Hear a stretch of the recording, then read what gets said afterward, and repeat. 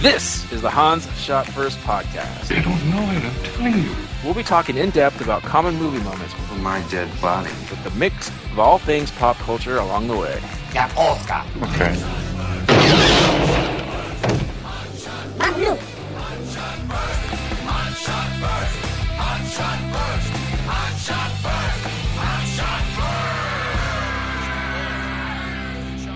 Welcome everyone to Hans Shot First. I'm Jeff, joined as usual by Scott and Alex. Say hello. Hello. Hey. This week we're talking about Lethal Weapon 3.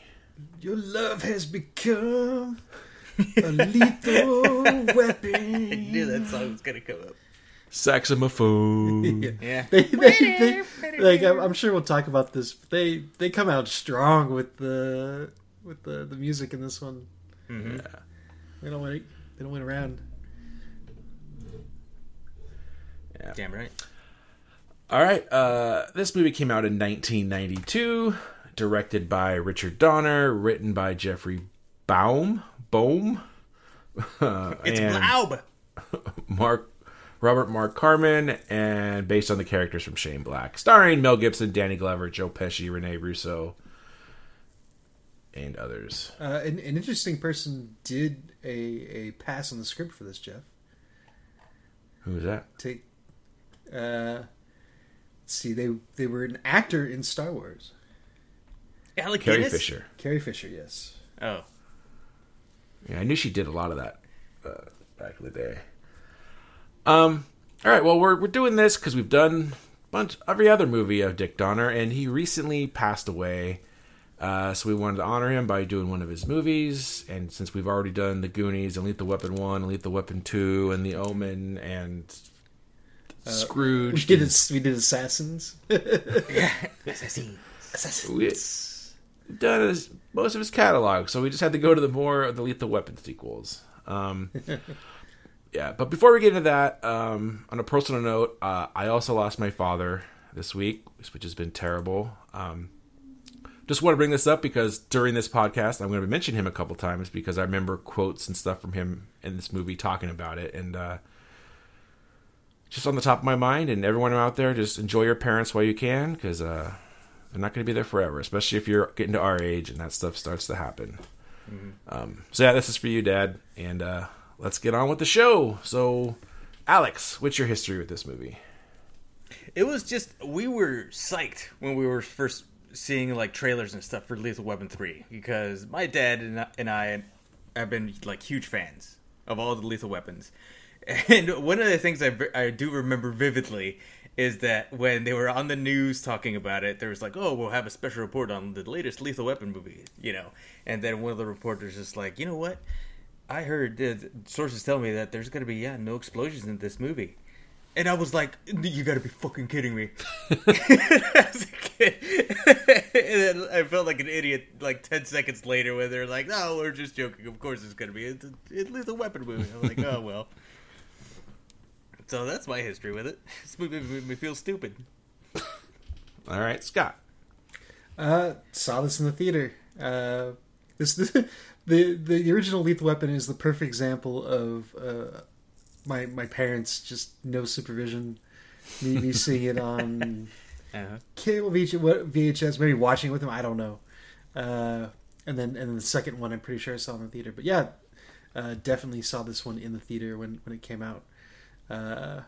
And I don't know if like how much I enjoyed it back then. I'm sure I did enjoy it, but it didn't necessarily fill the pantheon of the action movies that we talked about ad nauseum as kids. So. Okay.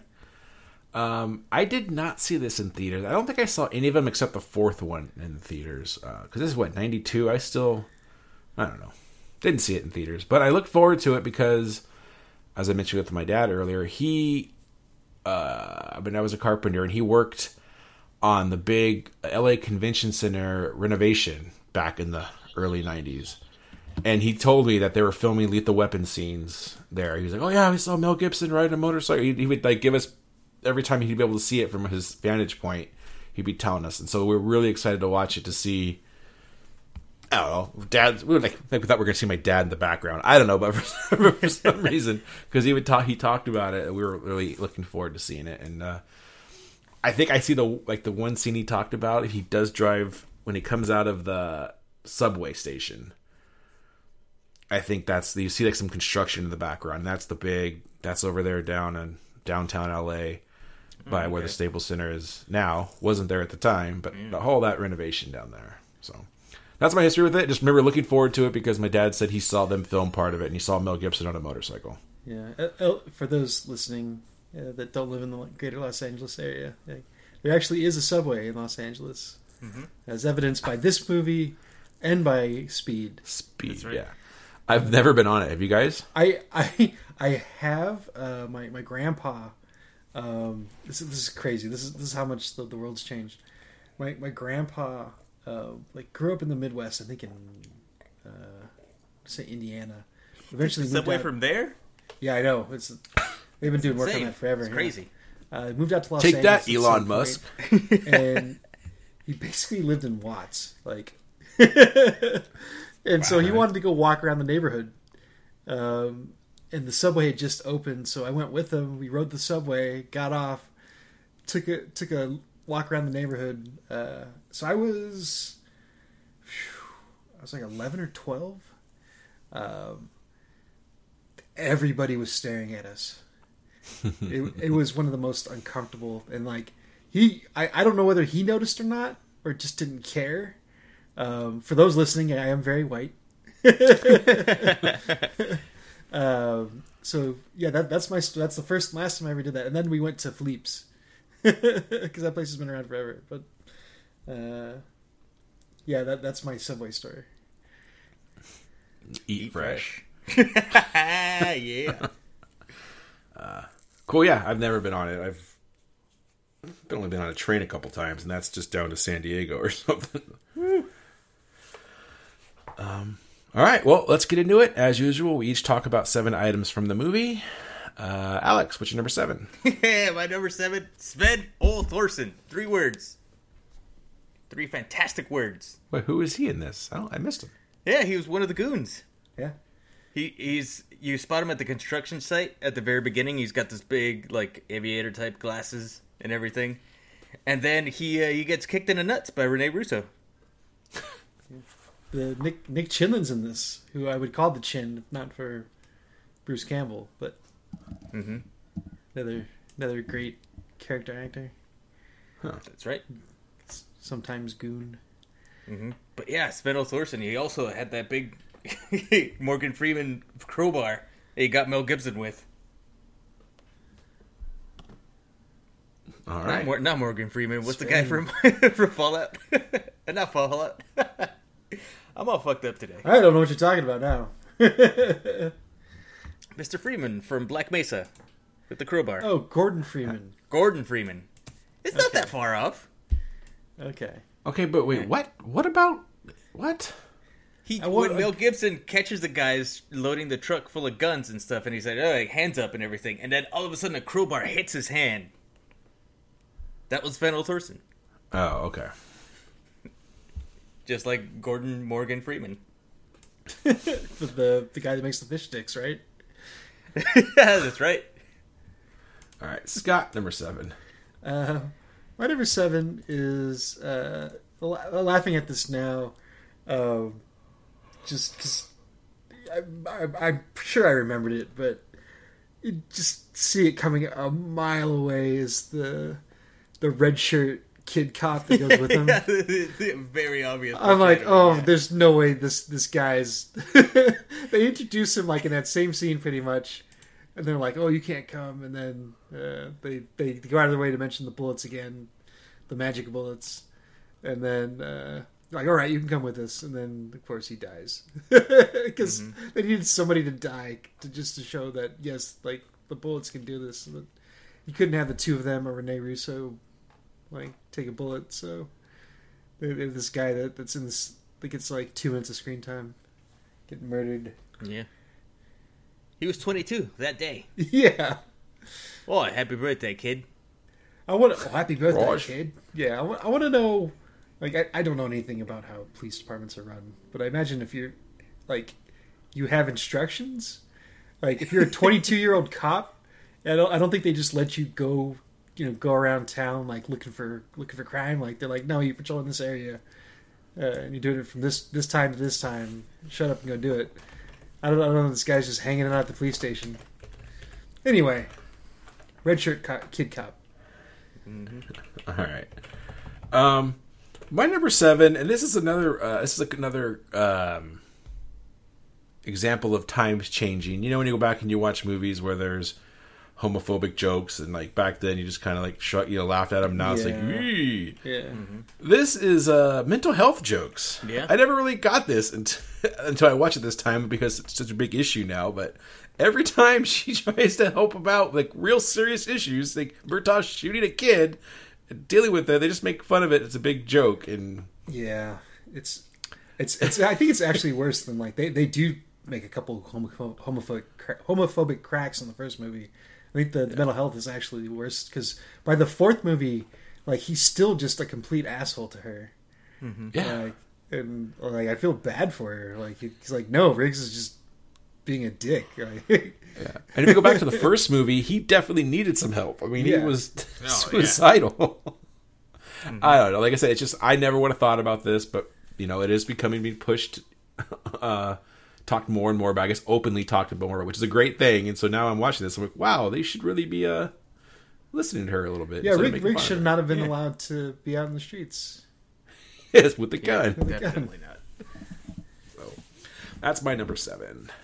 Alex, number 6. My number 6 is I like that they pulled all this crazy fucking shit in the first 2 movies, and it's like, how are these guys still have a job? So at least in this one, at the very beginning, they get demoted to patrolman. They don't get fired, which they should have, or at least the police station should have got sued just into the Stone Age. But yeah, they got demoted to patrolman. They're still cops walking around, hassling people for jaywalking. As opposed to the next movie where they promote them for such violence, such Yep. discretions. You get two Jokers captains. Why did Riggs think he would know how to disarm the bomb? Yeah. Because he's fucking knows? crazy. Yeah, it's funny. The scene's funny, but it's like pushing. Like is he still suicidal? Like, He's Yeah, taking, it's true. He's taking Riggs with him. yeah. It's I mean, probably every that, movie. You know what? It might be that thing where he knows that Riggs is 7 days to retirement at that point, and so his partner is leaving him, so he might feel like he needs to lash out for being abandoned. Yeah, it's pushing it, but okay, I'll buy that. Yeah.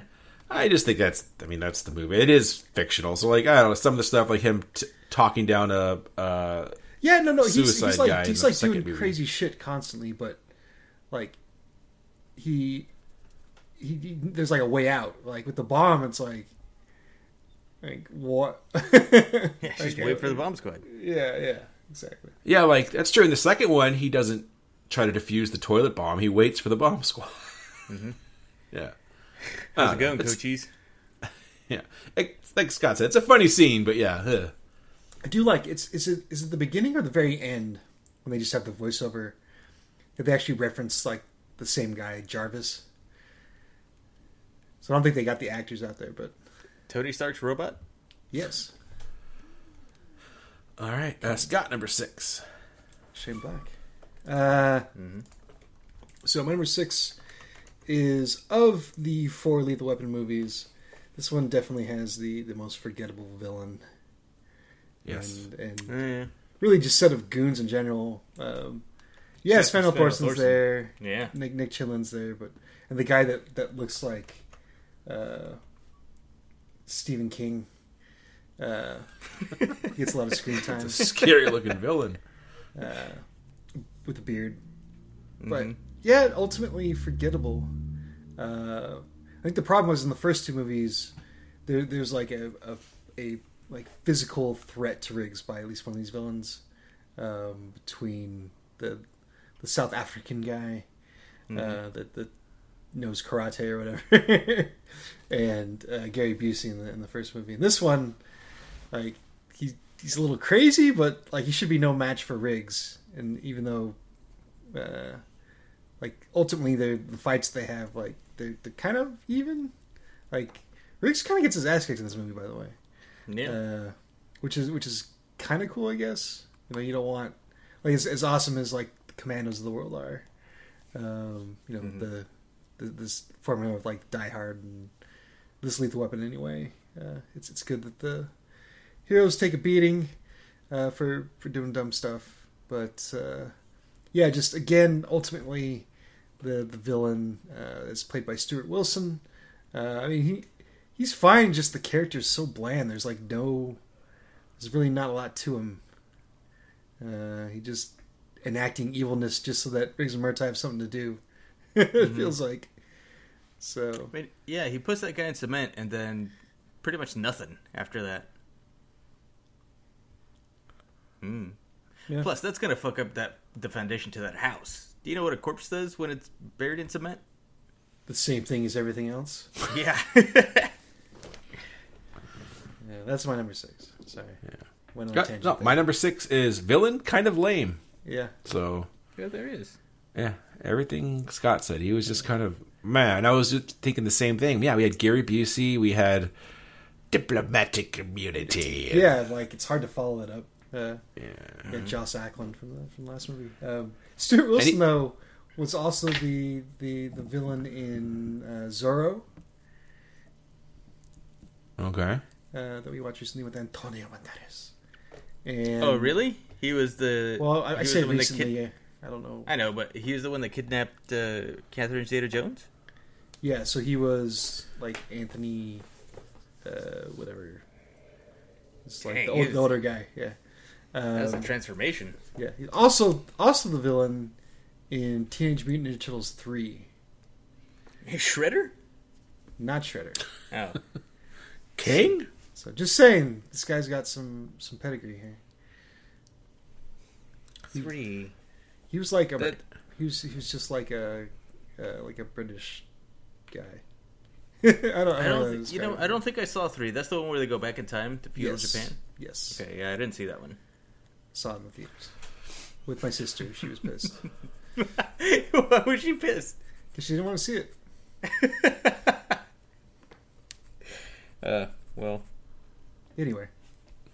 But yeah, villain kind of lame, except compared, and even Jet Li. Which the fourth movie has its issues, but I think even he's more memorable. At least the whole bad. Yeah, they get the cool showdown at the end with Jet Li. Yeah. Mm-hmm. Which wouldn't be a contest, but anyway, we'll say that for Lethal Weapon 4. But now on to Alex number 5. My number 5. In all these movies, it seems like there's a lot of ad-libbing. So I don't know where the script ends and their ad-libbing begins, but I love it. They all the actors have like such great chemistry that even though they're all talking on top of each other, you can still follow the conversation and what's going on, and it's all very clear what everybody's trying to say, and it's delightful. I love it. I agree. I mean, I think especially their chemistry between the two of them is what makes these movies. Yeah. But yeah, I agree. All right, Scott, number 5. Number 5 is The Return of Pesci. Who? Okay. Fuck you. But the my pass. Here's my fucking pass. The original script, I guess, didn't call for him, so they kind of added him back in, and yeah, more there just for fun. You get the fun scene with like him out in the ice where he thinks he's dying. And like, no, you're on the ice. Yeah, cool. You're on the ice. But I think I just like the idea, and they really drive this home at the end of the fourth movie, but and they never explicitly say it, but like, yeah, they're Riggs and Murtaugh are kind of dicks to him, but at the same time, like Murtaugh's letting Leo, Joe Pesci's character, like be his real estate agent, like, you know, they like have like looked after this guy, try to keep him on the straight and narrow. Like there's something like likable enough about him that they like still like want to interact with him. Even in the fourth movie, they're just doing nothing but giving him shit, but they're still hanging out with the guy. Like so, he's like Squeak from Basketball. Yeah, exactly. You guys rip on me 30 or 40 more times, and I'm out of here. Yeah. But again, I just like the idea that it just brings a little more humanity to the characters, which they kind of skip over a lot of that in this movie. Like, in the first movie, he like comes to dinner.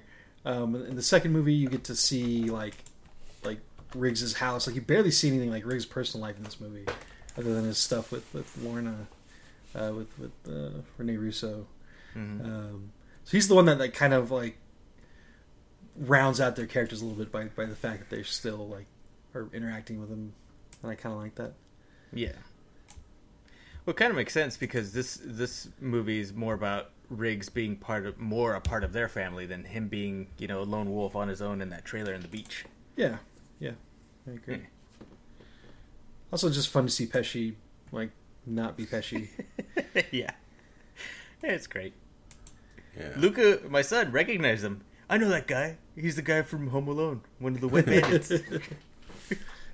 I know. Like, I've always said, my introduction to Joe Pesci is the Lethal Weapon movies, and then, like, Home Alone.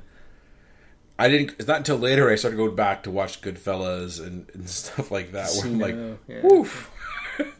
That guy is a much different person in those movies. Acting. Yeah. Thank you. Yeah, exactly. All right, on to my number 5, which I don't know how I feel about, and I think I don't like it, is the ass-kicking Rene Russo.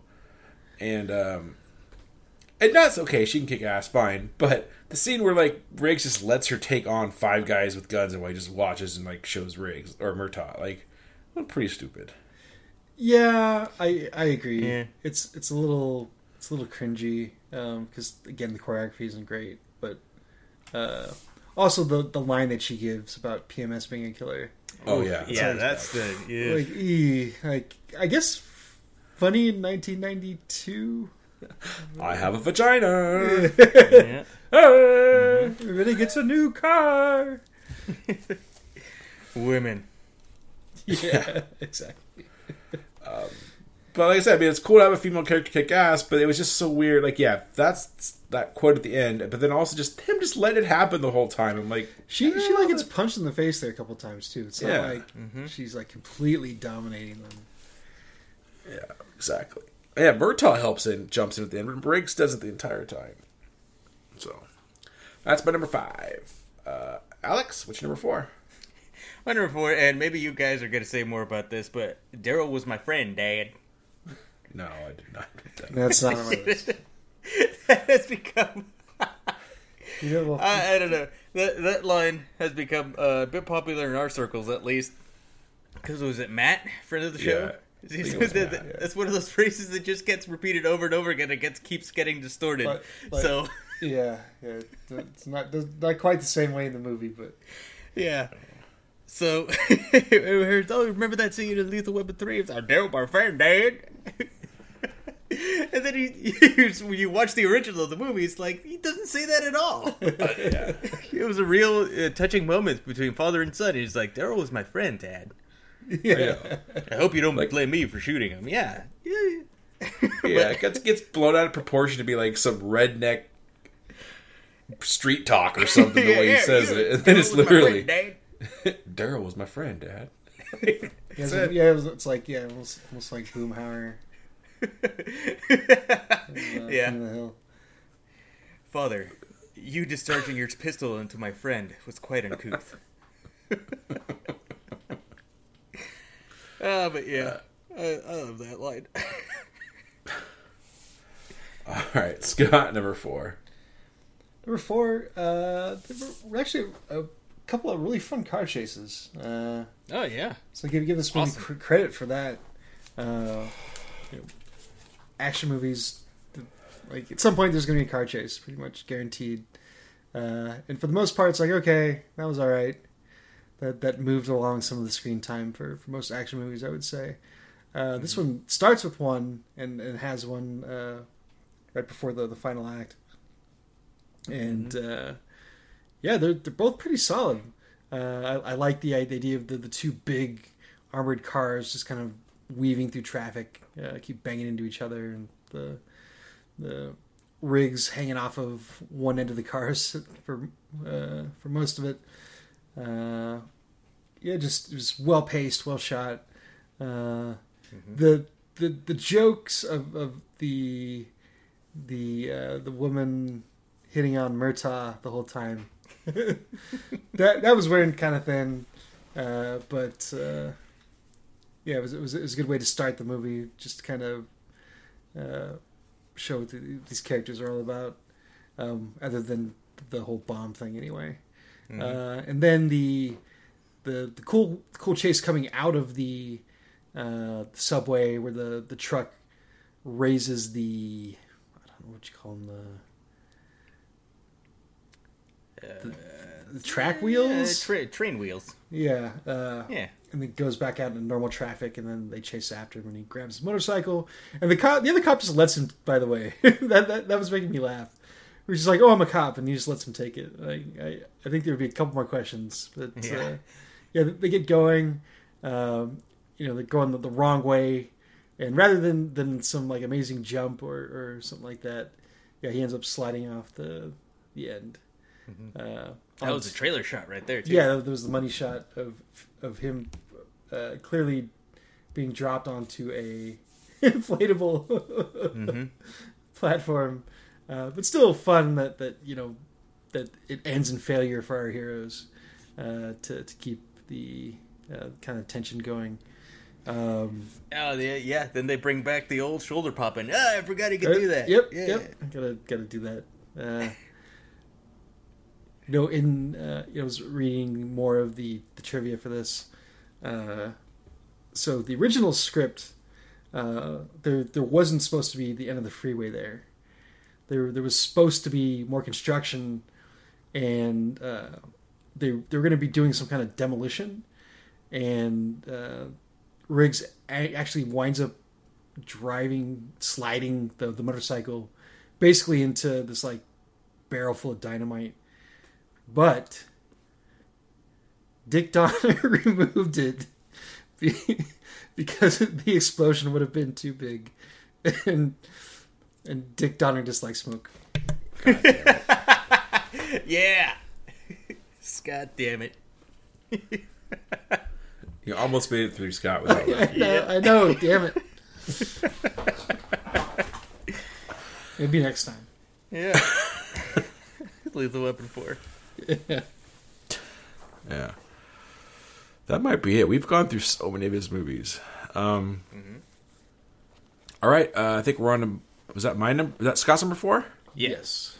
All right. So my number 4 is the Jaws scene, where Jaws scene / hookup scene when they're comparing their scars and everything. And yeah, that's a lot of fun. And class. Anytime you do an homage to my favorite movie, you're gonna get some kudos from me. It always reminded me of there's a similar scene in Chasing Amy. If you guys remember the first time they meet Amy Adams, not Amy Adams, what's her name? Joey Lauren Adams. Yeah, Joey Lauren Adams, and they start doing the same thing, but a slightly different version. And Kevin Smith said a lot of the younger people would always say, "You got that from Lethal Weapon 3." And he's like, "Well, no, got it from Jaws. Lethal Weapon 3 also got it from Jaws." Always stuck in my mind. Anyway, that's my number 4. Alex, what's your number 3? Rene Russo. I really like her in this movie. She had the acting chops to be a match to Riggs and Murtaugh and keep up with all the rest of the actors with all their ad-libbing and everything. I thought she was a great addition to the cast. We already mentioned her fighting 5 dudes alone. and that just felt like, oh, in 1992. It reminded me of that scene with in Anchorman where Danny Trejo's telling Ron Burgundy, women can do stuff now. Like, oh, yeah, women can do stuff now, like beat up 5 dudes.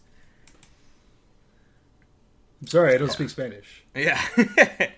And also to talk about that Jaws scene a little bit more, what scene did get it directly from Lethal Weapon 3?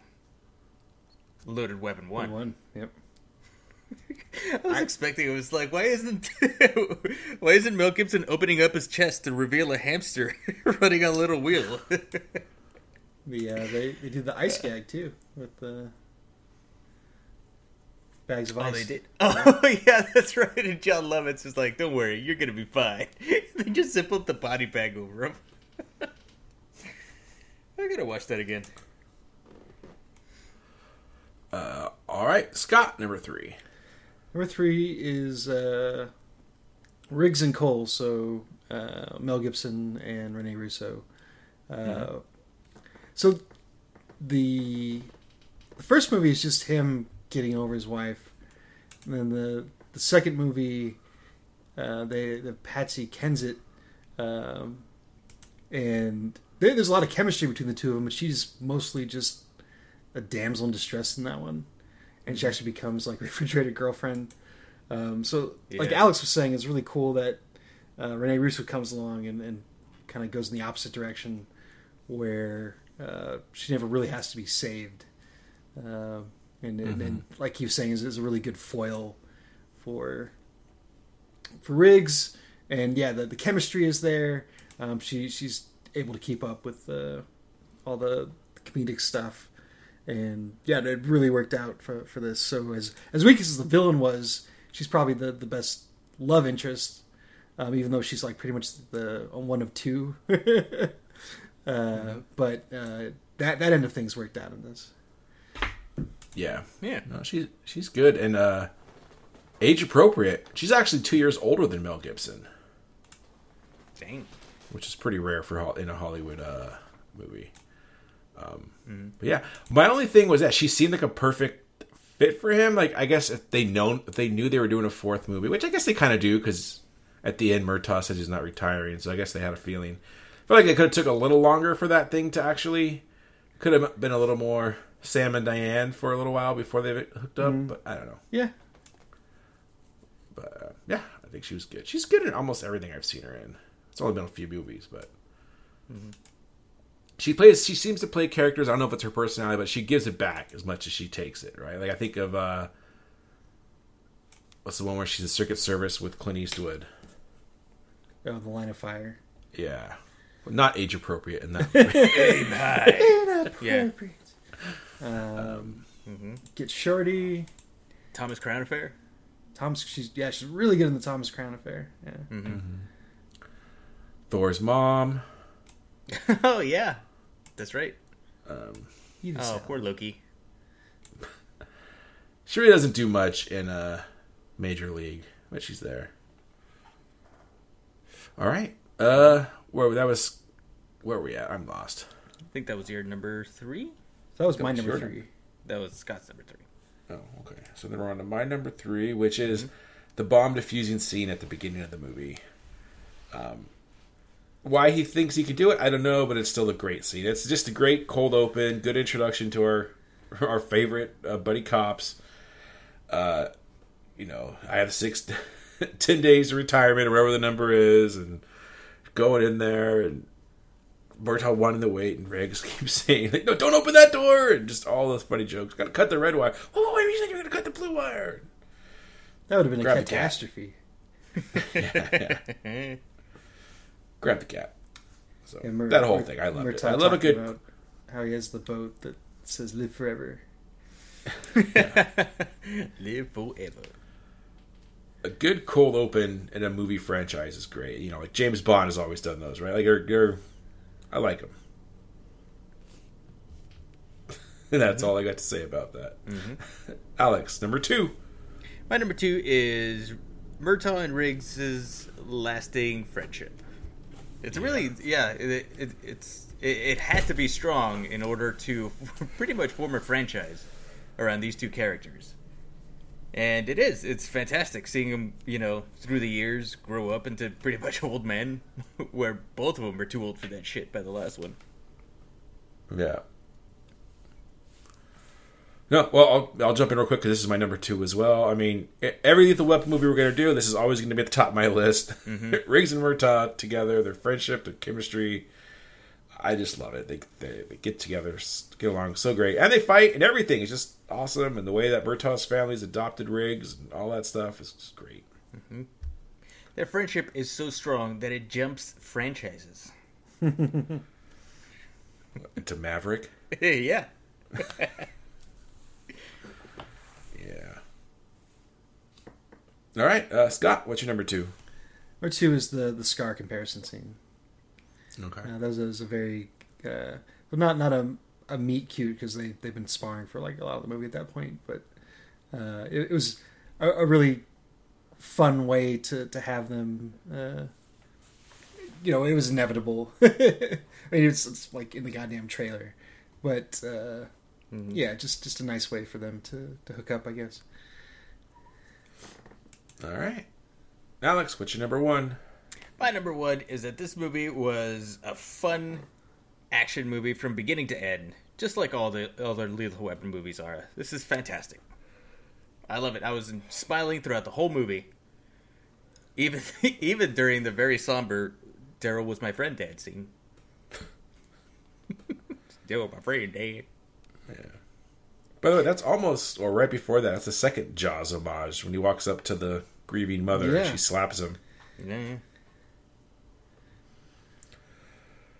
All right. Scott, what's your number 1?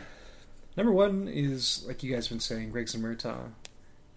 That's what makes these movies... Like, this movie kind of coasts on that, and Dick Donner's, just competency in making an action movie. And, some of the other smaller pieces. But it's mostly these two. The boat scene is great, where Riggs breaks down. I mean, it's pretty melodramatic. But it's still a lot of fun when Riggs breaks down and tells Murtaugh about how, he has 3 beautiful kids. They're yours. I live out of your icebox, which, by the way, nobody says icebox. That was his Australian showing. Hey, Roger, I live out of your icebox. Icebox, crikey. And then, just them having a heart-to-heart. That's great. I think I might have slept with somebody I shouldn't have. Yeah. You son of a bitch. Yeah. God. And then they keep that joke going. But she kisses him on the lips, man. Yeah. They definitely flirt. Like, yeah. Like Riggs definitely deserves some of that ire. For sure. Mm-hmm. But just it's a good moment. It's some good acting. Murtaugh realizing that, Riggs is part of his family, and that this decision is affecting him. Yeah, it's good stuff. And then I like the line when the harbor sheriff or whatever comes by and they just hold up the badges, which again is good enough. Like no need for them to to ask any more questions, but they say they're in the middle of a case of scotch. Yeah, that's funny. So yeah, my number 1, Riggs and Murtaugh. All right. My number 1, as I kind of mentioned at the beginning, my dad had a couple things that reminded me of my dad of this movie, and one I already mentioned was the convention center scene. Actually, I mean, I already kind of mentioned that, but my dad was working there. I just remember it was one of his longest job sites, and he was talking about the movie. So I remember it. And then the finale of this movie. So I watched this. I don't know if I saw it the first time with my dad, but I definitely watched it with my dad at some point. And, Riggs, cop killers, and Riggs shoots through the bulldozer. And my dad gave the biggest groan / bullshit. Maybe bigger than anything. Worse than the rainstorm in Tombstone. He was raging that there's no, I don't care what kind of bullets they are not going through that steel of that bulldozer. And I have to agree with him. I don't see how it's possible. Maybe it did. I mean, if 2 Kevlar vests stopped it, I would have to think like a 6. Yeah, that's kind of where that falls apart there. Yeah. So I'll never forget that. My dad just bullshit, just screaming at the TV. I almost think it was bullshit that the thing went through one of those steel trash cans, both sides, and through the kid's Kevlar vest and got him. Happy birthday, kid. But I don't know. I don't know how well armor-piercing bullets work. But I know they're not going to go through a goddamn bulldozer. I'd have to agree with my dad on that one. All of them went through, by the way. Yeah. It wasn't like some of them got crunched a little bit and a couple made it through, but Or they thinned out the metal in one spot and then one got through. Yeah. Question for you, Jeff. So your dad was basically doing contract work or construction work, right? Yeah. What was like? So when I was a kid, my dad was basically kind of doing something very similar. Like if they were on a long job, that was like a really good thing. Yes. Where it was like, okay, they know they're getting paid for a while, don't have to worry about finding work. Not that like they'd be out of work, but there's always like lining up the next job was kind of a thing. So if you did get in like a big project like that was always really good, even if you had to go like all the way out to like downtown LA every day.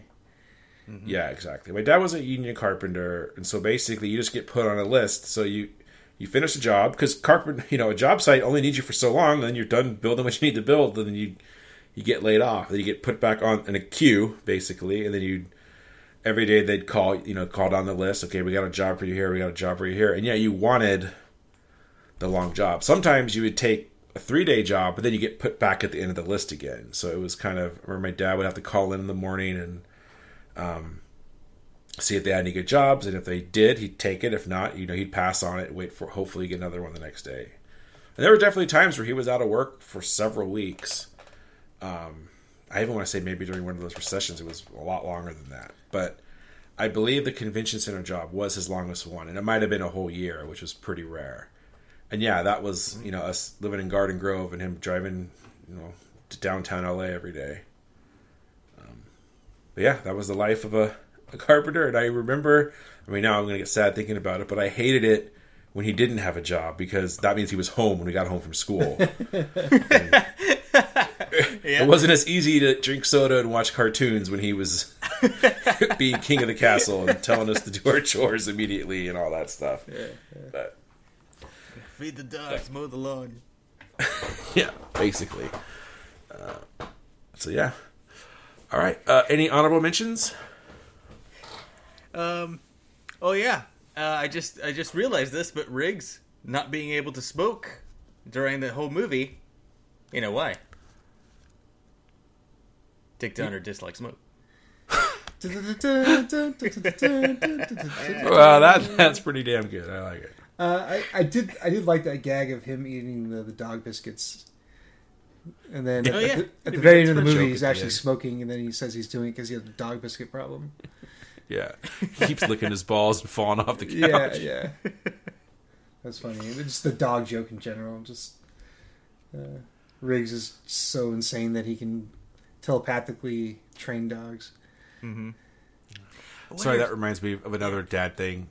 A bad joke about two guys seeing a dog lick his balls, and the one guy goes, "I wish I could do that," and the guy responds, "Don't you think you get to know the dog better first?" I forget how it came up, but I was hanging out with my brother over the weekend, how the conversation came up anyway, and I was telling him about how we did like an impromptu trip over to Disneyland, and this is like us in our 30s, by the way. And your dad dropped us off at the hotel, and I don't know if I think it was just me, you, your brother, and your dad, and like the whole way there, your dad's telling pull-out jokes. Dude, he was doing that in hospice care. My brother was there for the final one. He texted me. He's like, he's still telling pull-out jokes.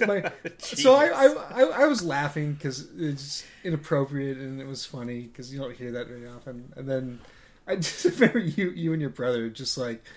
I almost hear you rolling your eyes, and then at one point, one of you said, "God, don't encourage him." Yeah,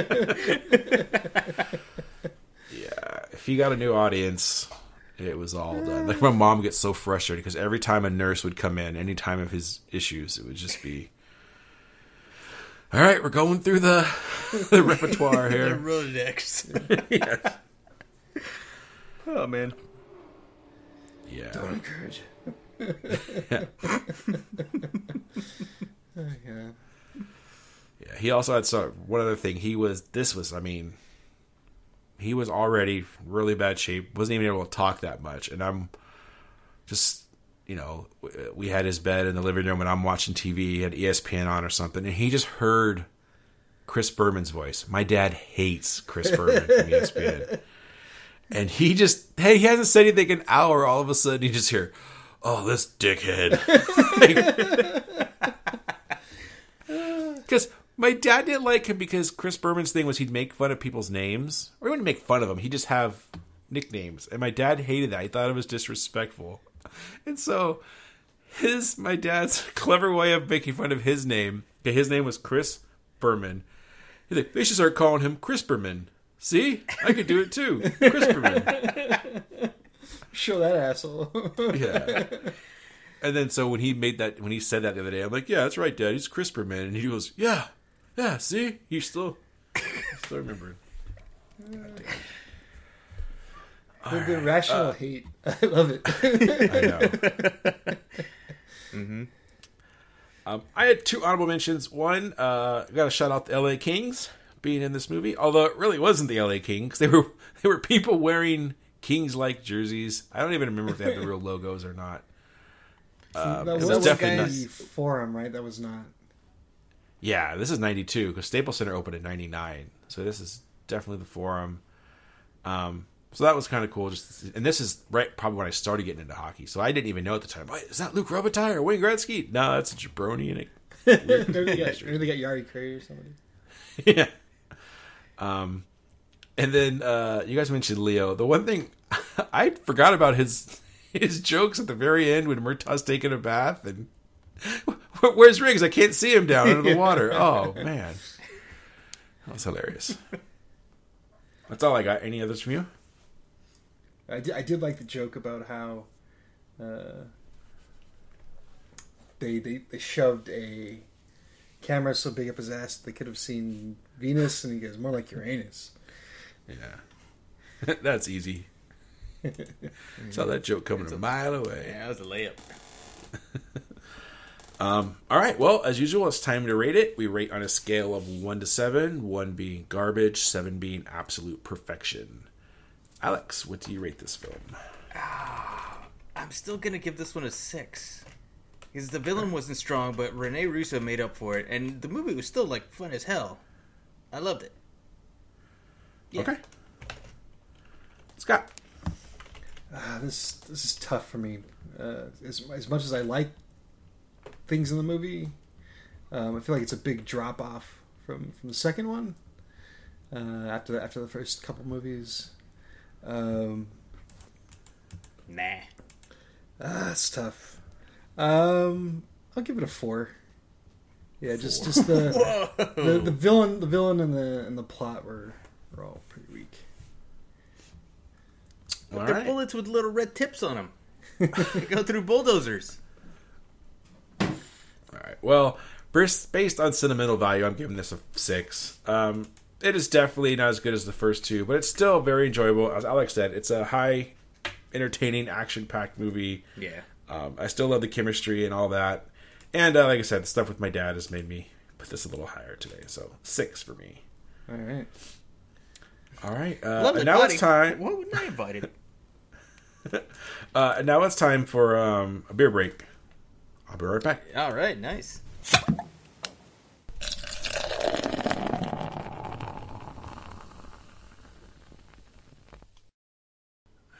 And we're back. Mm-hmm. Now we're going to do our crossover topic, which is top 5 bomb defusing scenes in movies, TV, video games. Yeah. Songs. You could have Rancid Time Bomb on here, I guess, if you wanted to. God damn it. But you don't diffuse it. Just turn the volume down. I guess that's the code. White coat, white shoes, white hat, Cadillac. And then that's the code to, diffuse it? I guess, maybe. Anyway, top 5 bomb defusing scenes. Alex, what's your number 5? My number 5 is actually a video game, and the whole game is based around defusing a bomb. It's called Keep Talking and Nobody Dies. Right? Or is it Keep Talking and Nobody Explodes? I think it explodes. Okay. There's 7 versions of this, by the way. There's 7 versions of it? I said I think there's different versions. Oh, okay. The game is pretty simple in concept, where one person has a laptop, usually, or a desktop, or whatever, and they're looking at a bomb, and it's always randomly generated, and then other people that can't see the screen have like an actual document that they can either print out or they can scroll through on their tablets and everything, and that has all of the instructions on how to defuse. Like the bomb suitcase has many different like little compartments, which are all little mini games, and so they have to figure out what the correct way to do those mini games through the sheets, and then communicate that to the person actually defusing the bomb, and it's complete chaos. It's pretty fun. Yeah, Have you guys played it? When I played it, it was with VR actually. Oh, that's right. There is a VR version. Yeah, so yeah, it is fun. There you go. Go try it, people. All right, Scott, number 5. Number 5 is The Rock. Number 3. So, Stanley Goodspeed. At the beginning, defuses the bomb rather than inject himself and be safer, setting up the end of the movie. But I think more about him just pulling out those beads, the giant anal beads. Oh yeah, defusing the missiles. Yeah, like that I think is cooler, just because the beads are such a cool prop. The baubles, I don't know what you would call them. Yeah, that's what I thought of when one of the first things I thought of. They're all green to show that they're poisonous. Mm-hmm. Okay. Well, mine is also The Rock, but it's the very beginning when they get the teddy bear and they're in the diffusing the bomb chamber or whatever, and all of a sudden starts going off, and the one guy's like freaking out and you want me to stick this in my heart? And Stanley Goodspeed is doing the diffusing of the teddy bear. That's a good way to start that movie. And yeah, that's my number 5. Get that thing out of my face. Yeah. Alex, number 4. Number 4 is Die Hard with a Vengeance. Yeah. Turned out it was not a real bomb. It was just pancake syrup. Exactly. That was awesome. Every snip the guy made, no guts, no glory. Sweat and beads. Jeremy Irons' character was not a monster. Yeah. Not a monster. You know what? Jeremy Irons. Just talking about that. Sorry, I'm going to make this all about my dad, but that reminded me of when I watched that with him.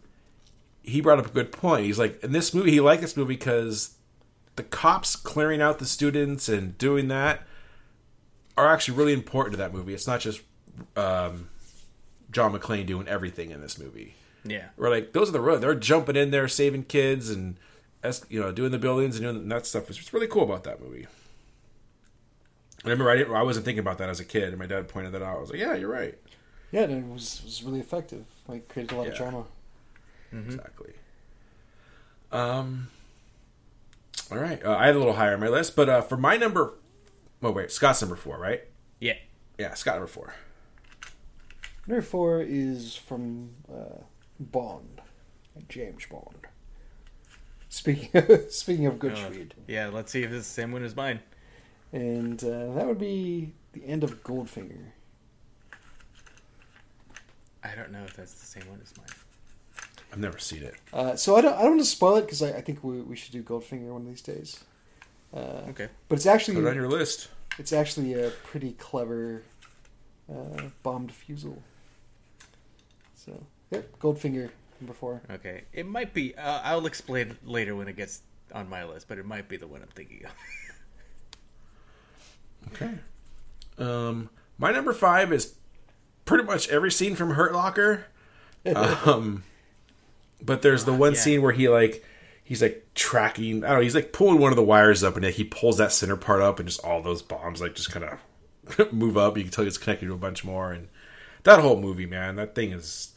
I don't know what I was expecting from that movie, and it was not that. And that tension, the entire movie. And I always think that sniper scene is probably the most tense thing I've ever seen in my life.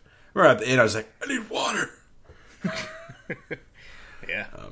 But yeah, the bomb defusing stuff in that movie is great. That's my number 4. Alex. My number 3 is The Rock at the very beginning. All right. Yeah. Okay. Scott, number 3. 3 is Die Hard with a Vengeance. All right. Pancake syrup? Yeah, they do a great job going out of their way to show how explosive this stuff is, and then He puts it on the paperclip. Yeah. All right. Well, Die Hard 3 is my number 3 as well.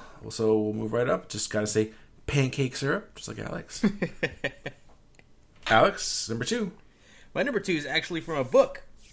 And this was, I thought it was really cool, original way to do a bomb. The defusal, they didn't actually write it out because it was just, it's from the book Snow Crash. And at the very end, they were going to release this quote-unquote digital bomb that would erase people's minds, essentially, or reprogramming their brains so that it's a whole thing in the book. You got to read it. It's a great book. But to defuse it, the guy just, in the digital realm, had to go really small into the screen of whatever was going to show this thing. And it was just very memorable.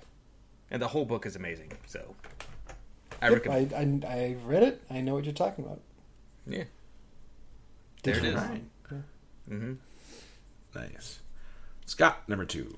My number 2 is... this one's kind of cheating, but it is like the first thing I thought of. And that's from Batman 66. The movie.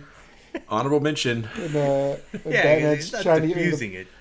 I mean, he's trying to get rid of it, right? If he throws it in the water, that might Yeah. diffuse it.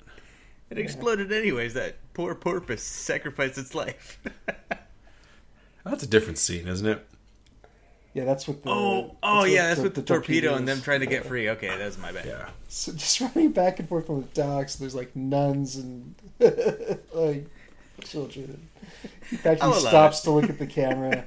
Some days you just can't get rid of a bomb. Oh, that's gold. Yeah.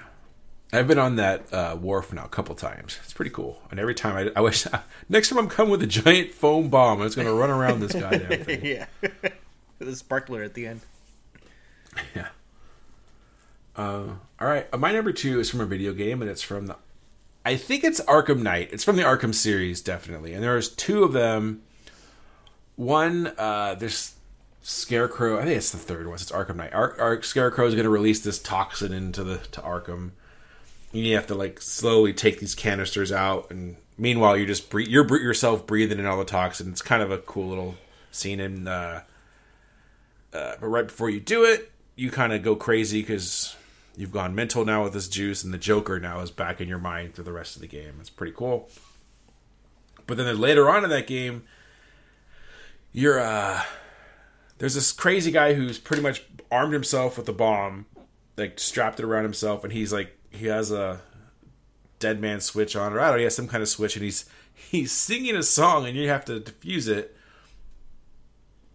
But because you've gone crazy, a lot of people, you start seeing stuff as the Joker, and so it turns into Joker, and it's Mark Hamill singing this song about how he needs, you're for me and I'm for you, like it's like a love song to Batman.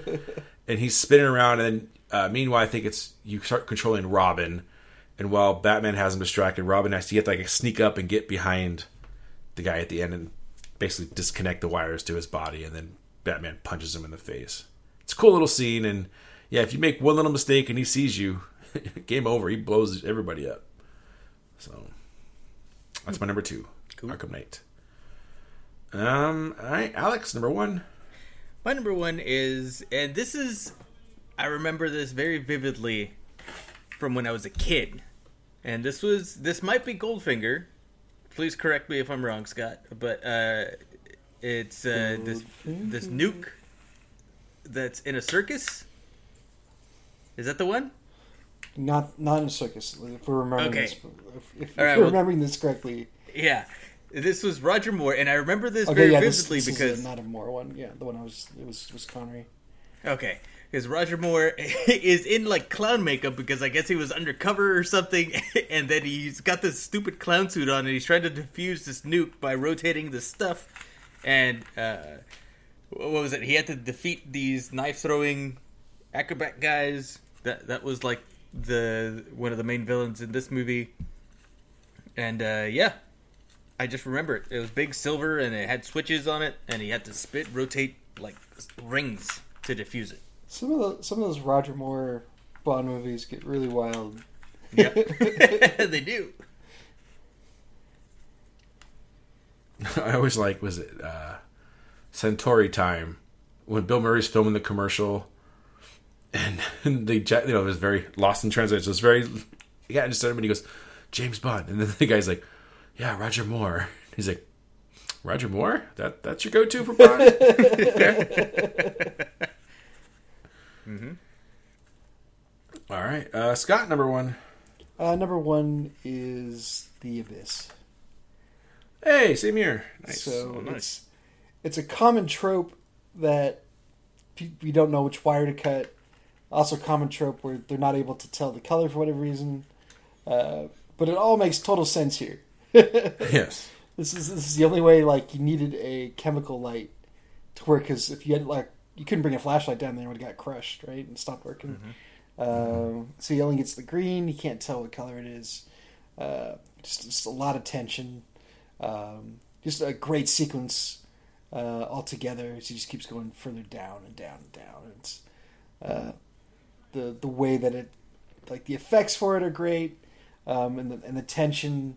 Even though it's just like a bunch of people in a room, and Ed Harris just looking at this greenish warhead, but it's really good stuff. So yeah, The Abyss.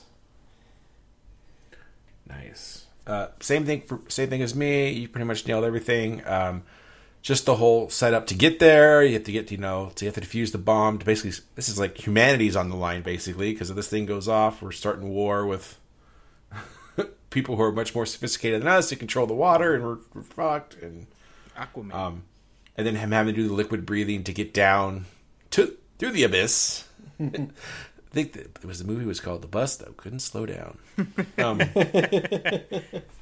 But yeah, just, it's a great scene, and the whole thing going over texting. That was like one of the first texting scenes in a movie. Oh yeah. Still here. Knew it was a one-way trip. The Abyss. All right, that's it. My only honorable mention was Batman 66. Anything else from you guys? Oh, that was mine too.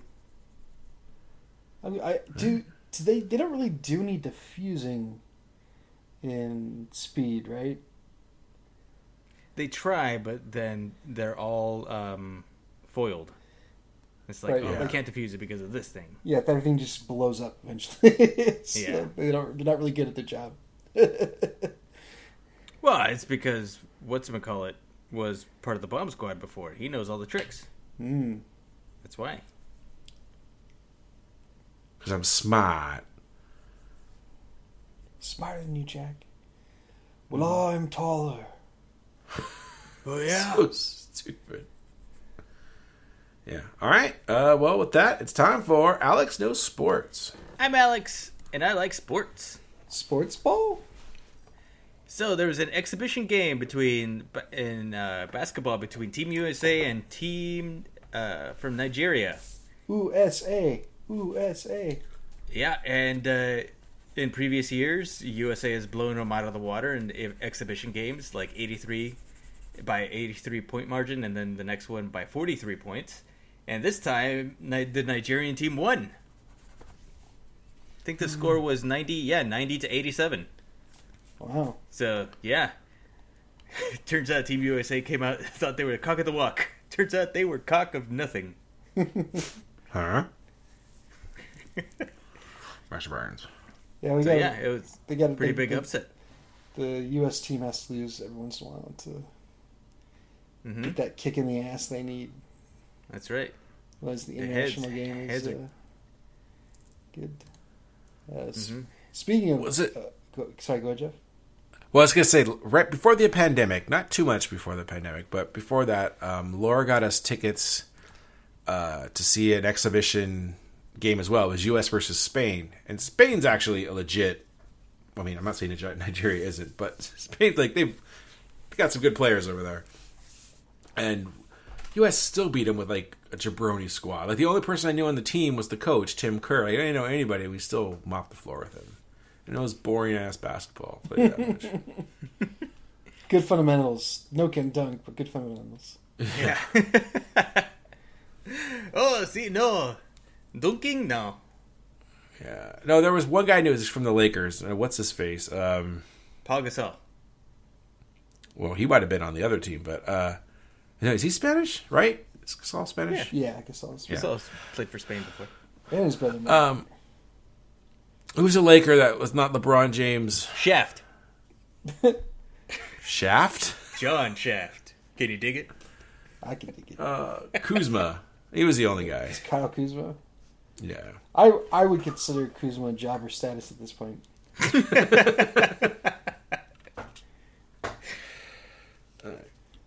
Anything else? What real sports? This is real sports. No, it is. But I want to say something else about real sports. Oh, okay. So they had the Euros, which is hilarious to me that it's called that as an American. But they had the Euros in football, and over the weekend, England took on Italy for the championship, the final, and it was another heartbreaking loss for the English. I don't know if you guys saw, I posted in chat today, a guy filmed his neighbor, recorded his neighbor yelling as he's watching the game. Oh, I haven't seen that. It's not safe for work, but it's hilarious. So, What if I work at home? well, then you're good.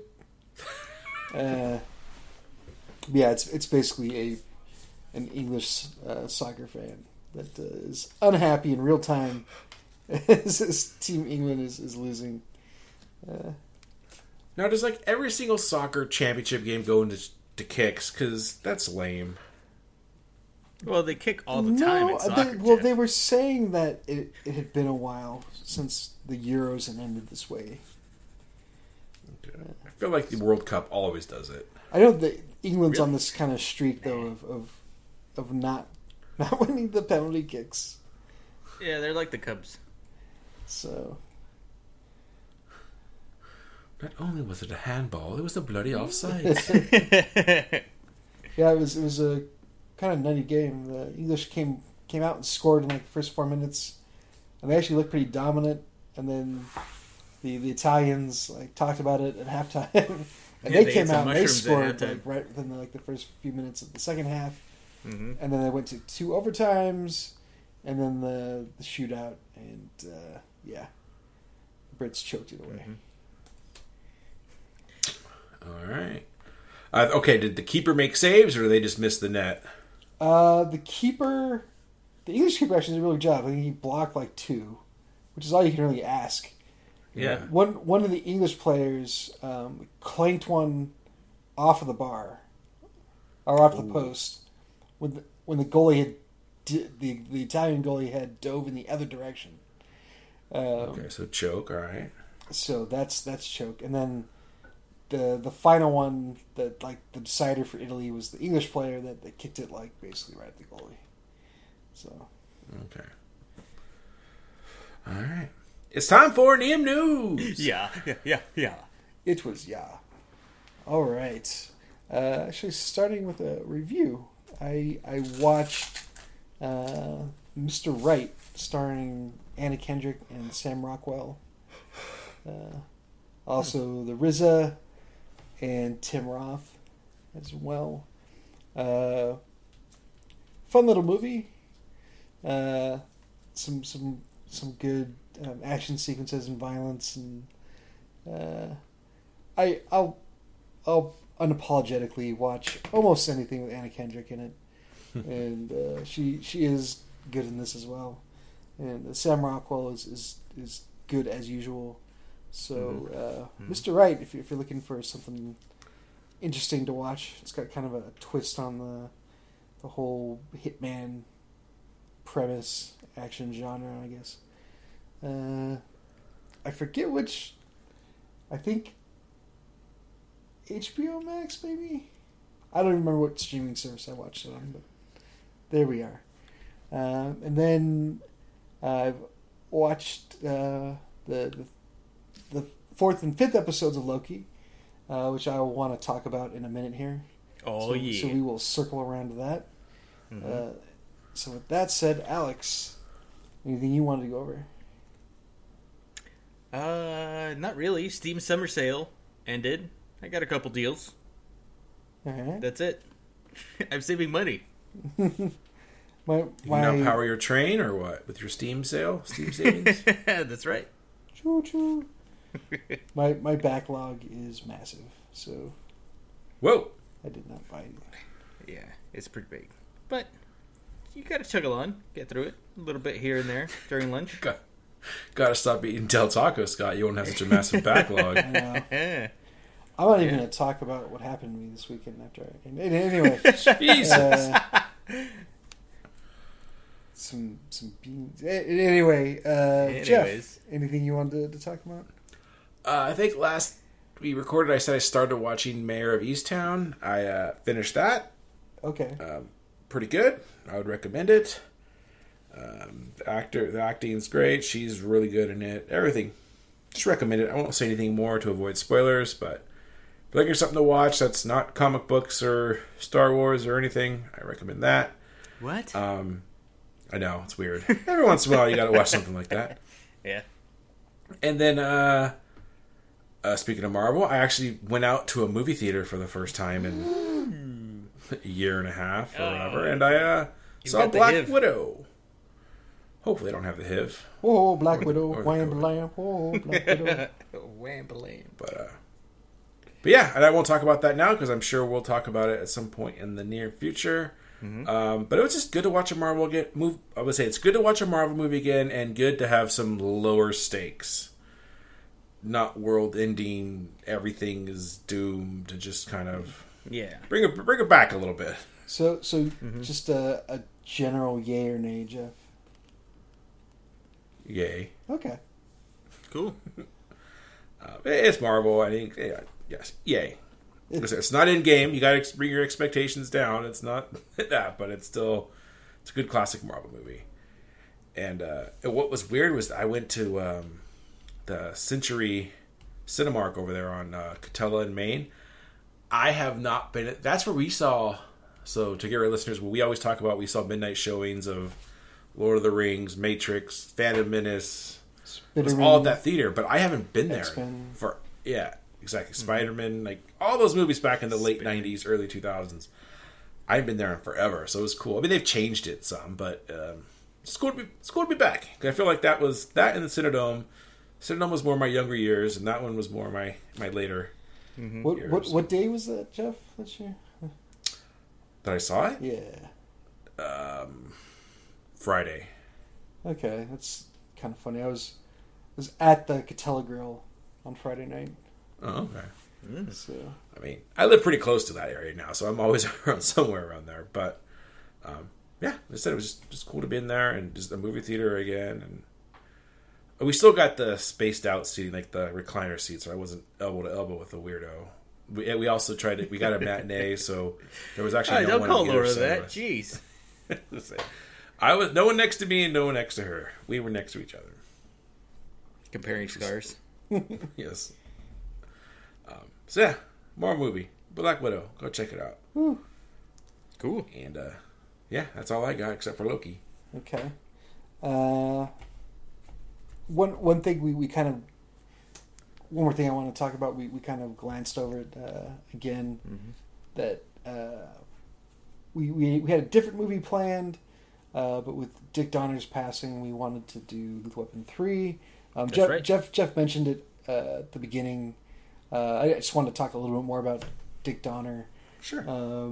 So I'm sure we talked about this in the Superman episode, And I know like a week and a half ago, we were all together and I was nerding out on like Kevin Feige and Jon Favreau and you know what they'd done for that franchise and but really if you're like me and you love all of these superhero these comic book movies, it's hard not to give like original credit to Dick Donner.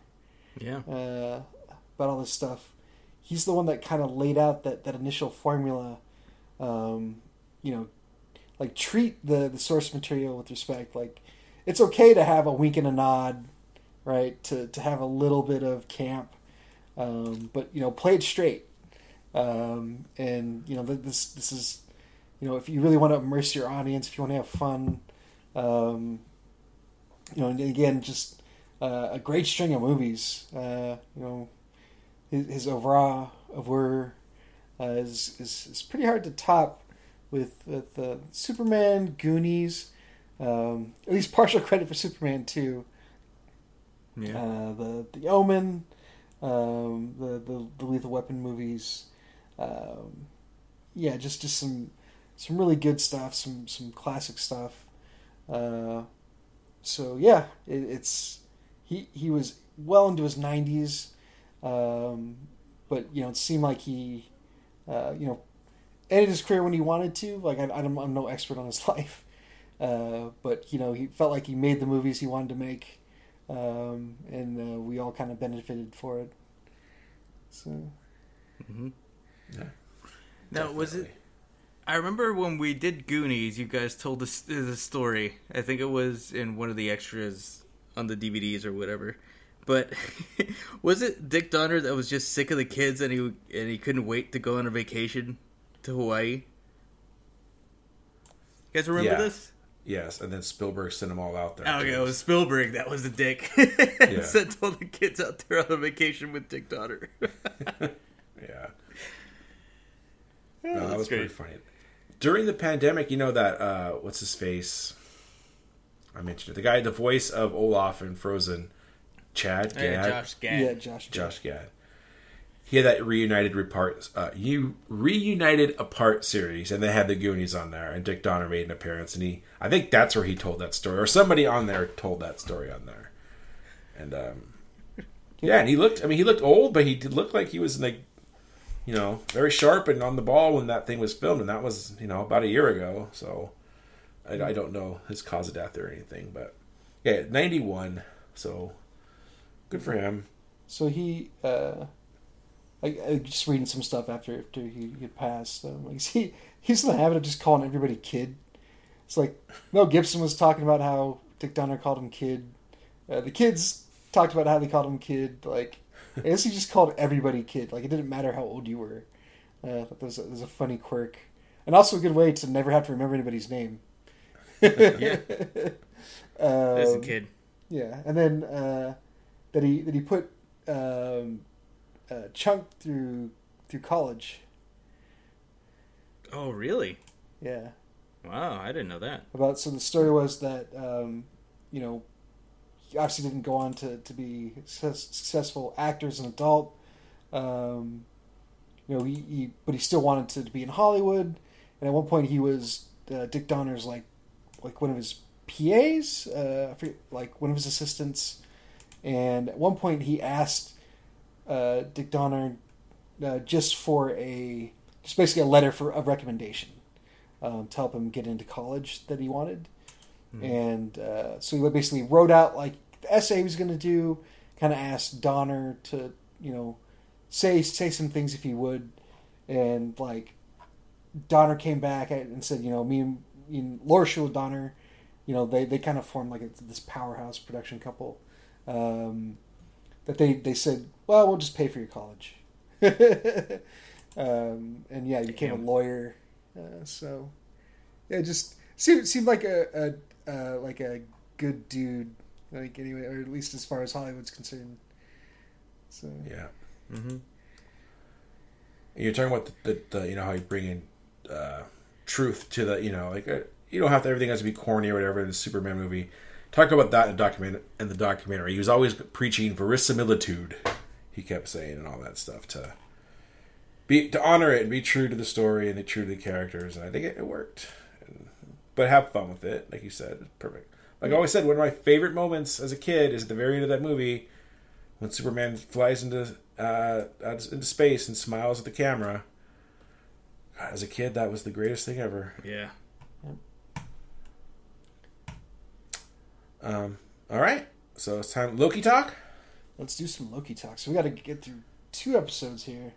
Yeah. Spoilers. Yeah, massive spoilers. Turn us off. All right, so I'll kind of start with how I usually do this, and the 3 or 4 times we've done it. So we'll start with episode 4, which is the one where they find out that the back up a little bit here.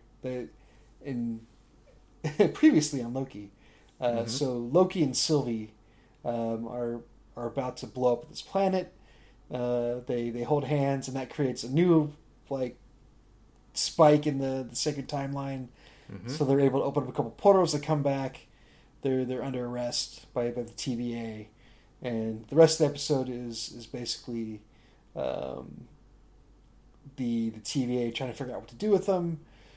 Sylvie eventually escapes after she's done her enchantment, which apparently unlocks people's memories. So, yeah, just in brief, there's a little bit of character growth there for Loki. He realizes that his glorious purpose might be just to help out Sylvie. We see Owen Wilson start to question things and ultimately get betrayed, which I can't remember. So here's the problem. I don't know how to pronounce her name in real life, and I can't remember her name on the show. But she's just a number on the show, right? Like Agent whatever. No, they say her name a couple times. It's TK421. It's like something Slayer.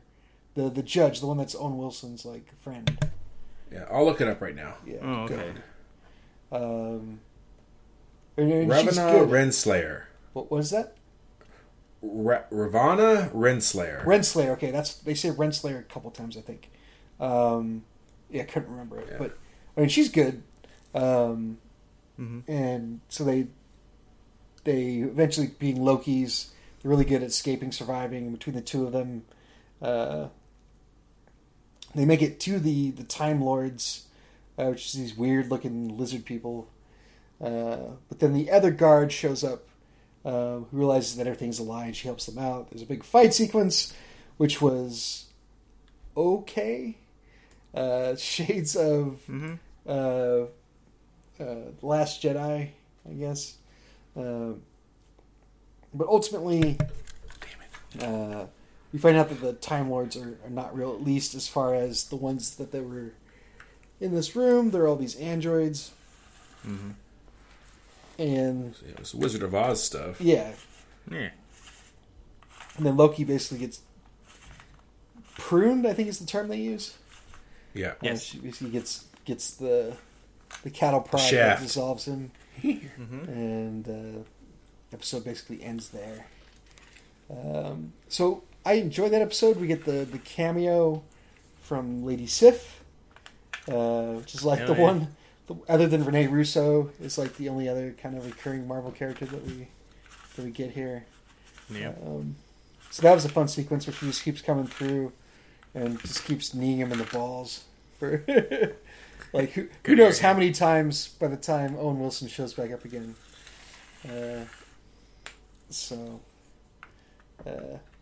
But eventually, like, Loki even gets through to Sif. Yeah, that one time. Yeah, a little bit of self-realization. So overall, a still good stuff. Just I think this one really kind of coasted on Tom Hiddleston, just him being Loki, and kind of the trying to get a bit of the mystery of the TVA. I don't know. I felt that this one was kind of a weak episode of the ones so far. One of the weaker ones. Even though we get a lot of action. So, I don't know what you guys thought of it. Nah, I really liked it. Because, I mean, I knew there was something up with the lizard people, but that I didn't know exactly what. And I saw, Mobius getting pruned, okay, but then when Loki gets pruned, that caught me by surprise a bit. I was like, oh, shit. Yep. I don't know, Jeff? It was kind of slow, and that's the episode that kind of lost Laura. Laura stopped watching it after that one. Okay. But we get the first stinger, possibly the only stinger of the series, wherein Loki reappears, and there looks to be in some post-apocalyptic world with a few other Lokis, and then fade to black.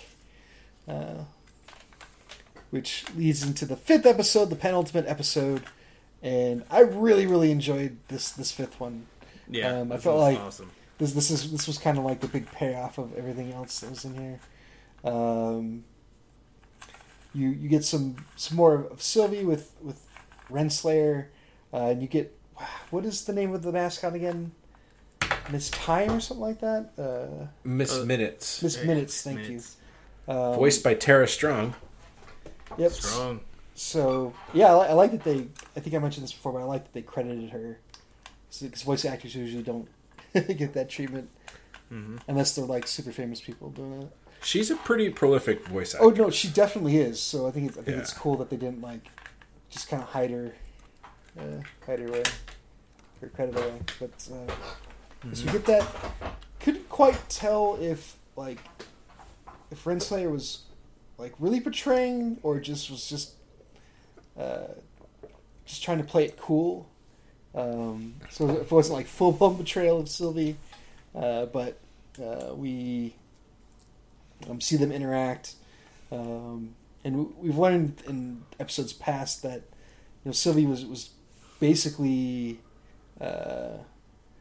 what's the term in Minority Report? A kid. She was a child. What's the term in Minority Report? Variant. What's the term? A term for what, Scott? What? A term for what? In Minority Report, words. for the catching them before they actually commit the crimes. The Precog. Precog, yes, thank you. So he's basically precog. She's basically precog, where she actually hadn't done anything wrong, just by orders of like the TVA overlords. Renslayer picked her up as a kid, so she's got beef. Yeah. But we get to the meat of the episode where they're on I forget what they call the place. It's not really that important. But it's this Void. The Void. Yeah. This apocalyptic world that's seems to be populated only by Lokis, which I love because they talk about in almost every episode that the Lokis are survivors, if nothing else. So our Loki, Hiddleston, runs into the OG Loki, Richard Grant, who absolutely kills it. He steals the show, and he also gets like the coolest. His character gets the coolest moment thus far in the show. We get the kid, who's fun. The kid. Yeah. We get the other Loki. He looks more like a cross between Loki and Thor. Yeah, he's got a hammer. He's kind of like brawny, yeah. So I don't know if they explain that. And then we get Alligator Loki. Who's the best? Might be the best Loki, yes. And apparently, like most of the stuff is from the comics. Like they didn't just make this up for the show. But it leads to some hilarious scenes of betrayal because they're Lokis. Another group of Lokis shows up because one of the other Lokis betrayed them. And it's actually Tom Hiddleston playing the other Loki, leading them all until he's betrayed by the other Lokis. And this huge melee ensues, and they're all doing like Loki-esque things in this fight. And then the backdrop for this is again really funny. Like they have that shot of them going into that bunker halfway through the episode. And on the way down, you see all kinds of wacky shit. There's like a Mjolnir there. You see like a tiny Thor like in a jar. Yeah. It's a frog. Was it a frog? Okay. Yeah, and it's that's what my brother was telling me. I missed it.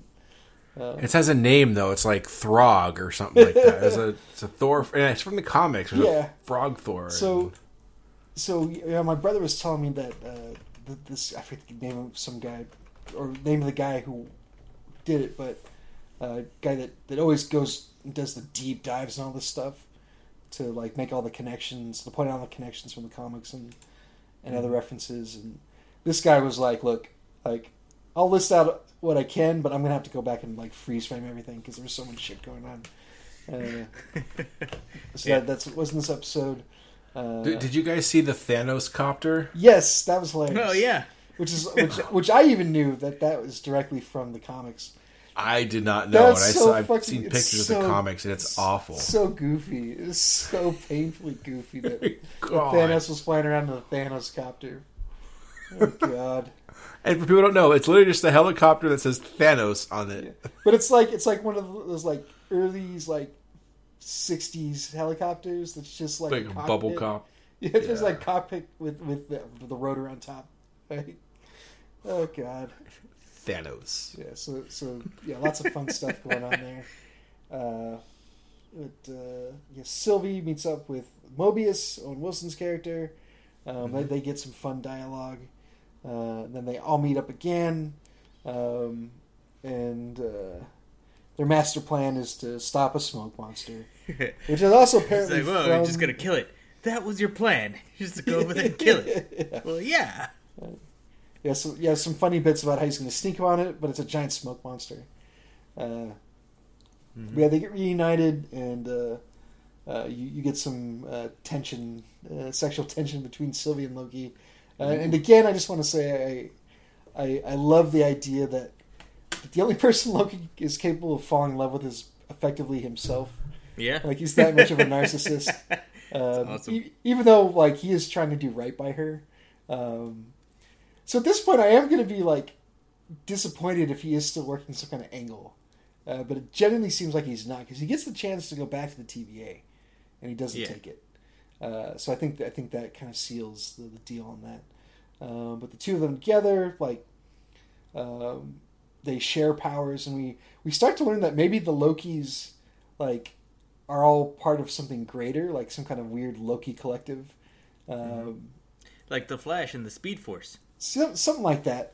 How they they're all capable, like they all have different powers, but they can all learn to do what each of the others is doing. So we'll see how that plays out. But I did like that they referenced early in the show about how they keep catching all these Lokis, and then we see this whole planet like just basically populated with them. So some good continuity there. But eventually ends. They enchant the smoke monster, get inside of its head. I'll be interested to see next week if there's anything more with that other than just making it sleep. And then they show some weird old like Victorian church house thing they're trying to get to, and then that was that. So a lot of big set pieces. The big money shot in this one was in order to distract the smoke monster. Richard Grant recreates with an illusion all of Asgard. That was pretty cool. That's pretty damn cool. That was awesome. It's creative. His character gets some great lines in this one as one of the wizened, like the questioning old Loki. And he's only in it for one episode, but again he kind of steals the show. So like a part of me hopes that maybe the next incarnation of this is some kind of weird Doctor Whovian thing. Lokiverse. It's just like there's like a Loki of the week kind of thing. But I mean, like it looked like Richard Grant's character is dead now, so I don't know how that'll work. Just a lot of good stuff. Like some deep cuts on the comics here. Just them running rampant. Other evil Tom Hiddleston Loki gets his hand bitten off by alligator Loki. By Gator Loki. Yeah, which was that was great. Which was pretty hilarious. So yeah, a lot of stuff going on in this episode, at least as far as gags and bits of other things going on. But yes, we're on to the final episode this Wednesday, and I'm obligated to say that I still hate that it's on Wednesdays. It's in his contract now, folks. Yeah. My brother added a new wrinkle to that, where he said he didn't care about it being on Wednesdays. He did hate that they start showing it right away. So as soon as Wednesday hits. So midnight. Yeah, so if you care like I do, then you tend to be a little shy about hitting up the interwebs for the day until you get a chance to see it. So that's where we're at. I don't know if you guys have anything else to say about this episode, but I do want to take some quick thoughts on where you think it's finally headed, how it's going to end, and what the ultimate effect on the MCU is going to be by the show. Because Feige was on record of saying that this show, at least of the three so far, will have the biggest impact on the MCU. I don't know what that means exactly, because I feel like a new Captain America is pretty huge. So I think he might have just meant that there'll be more references to what's going on in this series than maybe the others. Okay. Well, this episode is probably my favorite so far. It was really good, as you guys have mentioned. The show is still, of the three that have come out so far, this is probably my least favorite. But I have did like the last episode, and I still like it. It's just my least favorite of the three. And as far as what I think is going to happen, I really have no idea. Yeah, I mean, it leads to a Lady Thor eventually. I mean, that's kind of one of my problems with the show is I don't even know what they're leading to here. It's like there's not like a, when you watch. Yeah, I mean, it could just be that, but I'm saying the other movie, at least you knew, okay, well, we're gonna Falcon and the Winter Soldier, and we're feeling that one of them is gonna get to be the new Captain America. That was kind of the ultimate, and it led to this. I still don't know what this is. Okay, Loki he jumped out of the timeline. Now people are pissed at him, but that's not even that big of a deal. There's a billion Lokis, so I have no idea what to think is gonna happen. Okay. Something Loki-esque. Mm-hmm. So, Alex? Yeah, I'm not sure. A multiverse. That's what I think this final episode is really going to lay the foundation for the multiverse, which I think will play into Doctor Strange at least. Yeah. Will it lay the foundation? Because are they betting that all movie people are going to watch shows? Because you can't lay the foundation of it. I think you can you could lead to it, and then they'll. Don't you think they can't do all the heavy lifting in this and just expect so when you go watch Doctor Strange, you're like, oh yeah, okay, yeah, the timelines and the and the different universes. I mean, I guess you could do both. Maybe they'll have Kate Blanchett do a little voiceover work at the very beginning of the next big Marvel movie, explaining what the Lokis did. I'd be okay with that. Yeah, and then it abandoned Gollum. Mm-hmm. Yeah, it's possible. I just have a feeling. I think it's gonna lead to it, and it'll give, with most of these things, it'll give you more information. But I bet it won't be they'll kind of redo everything in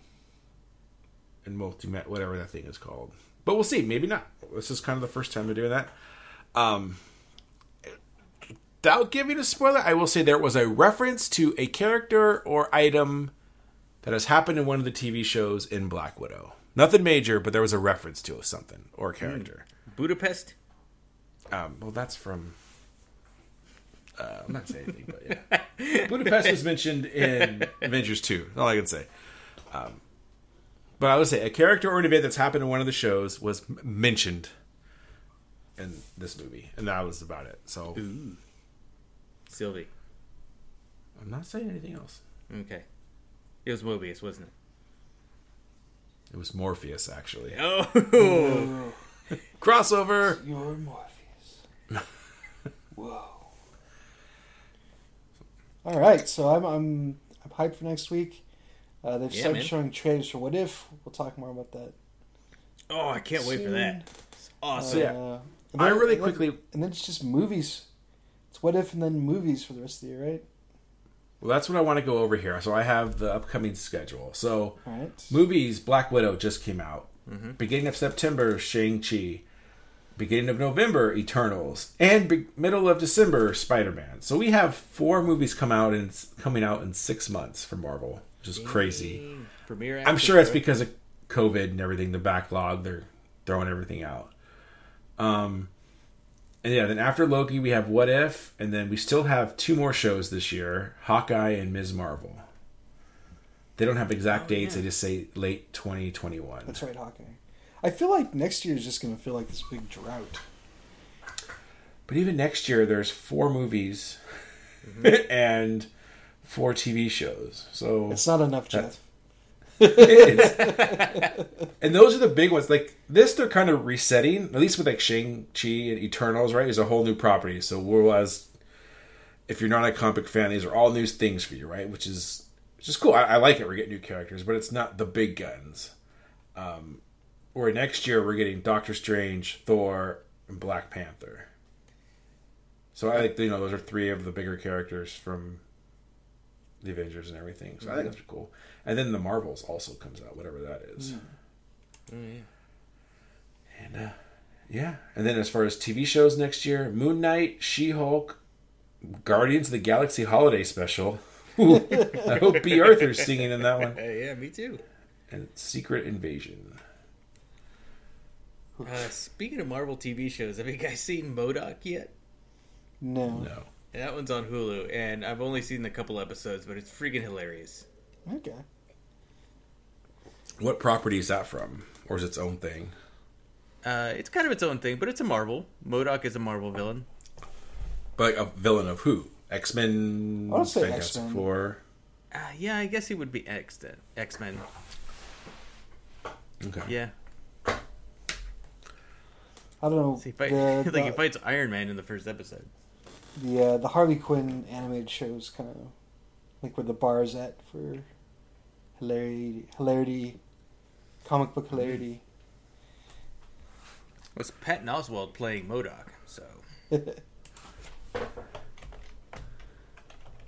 I'm sold. I'll get Sorry, around no. to it.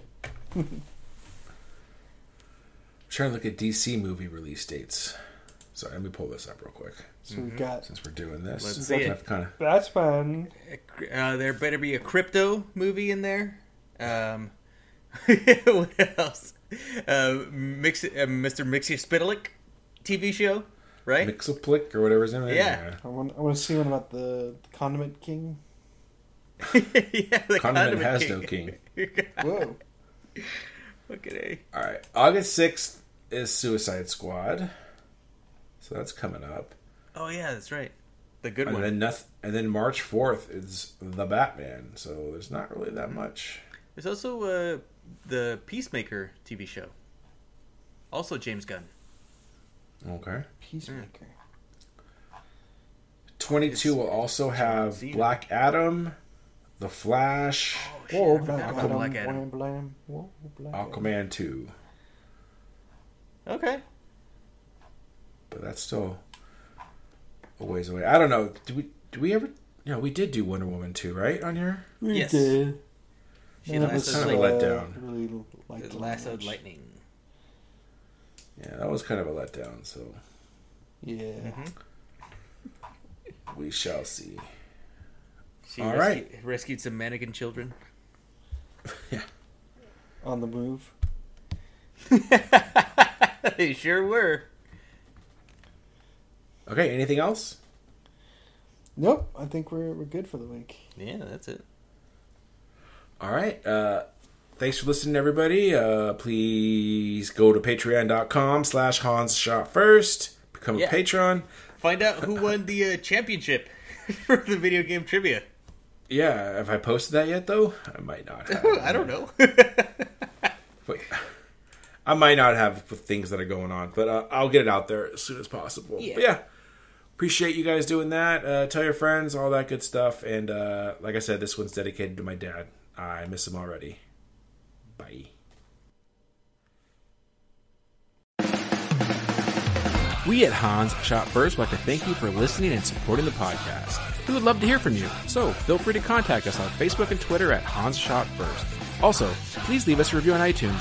Reviews are greatly appreciated and help us get more exposure. Once again, thanks for listening and supporting the podcast.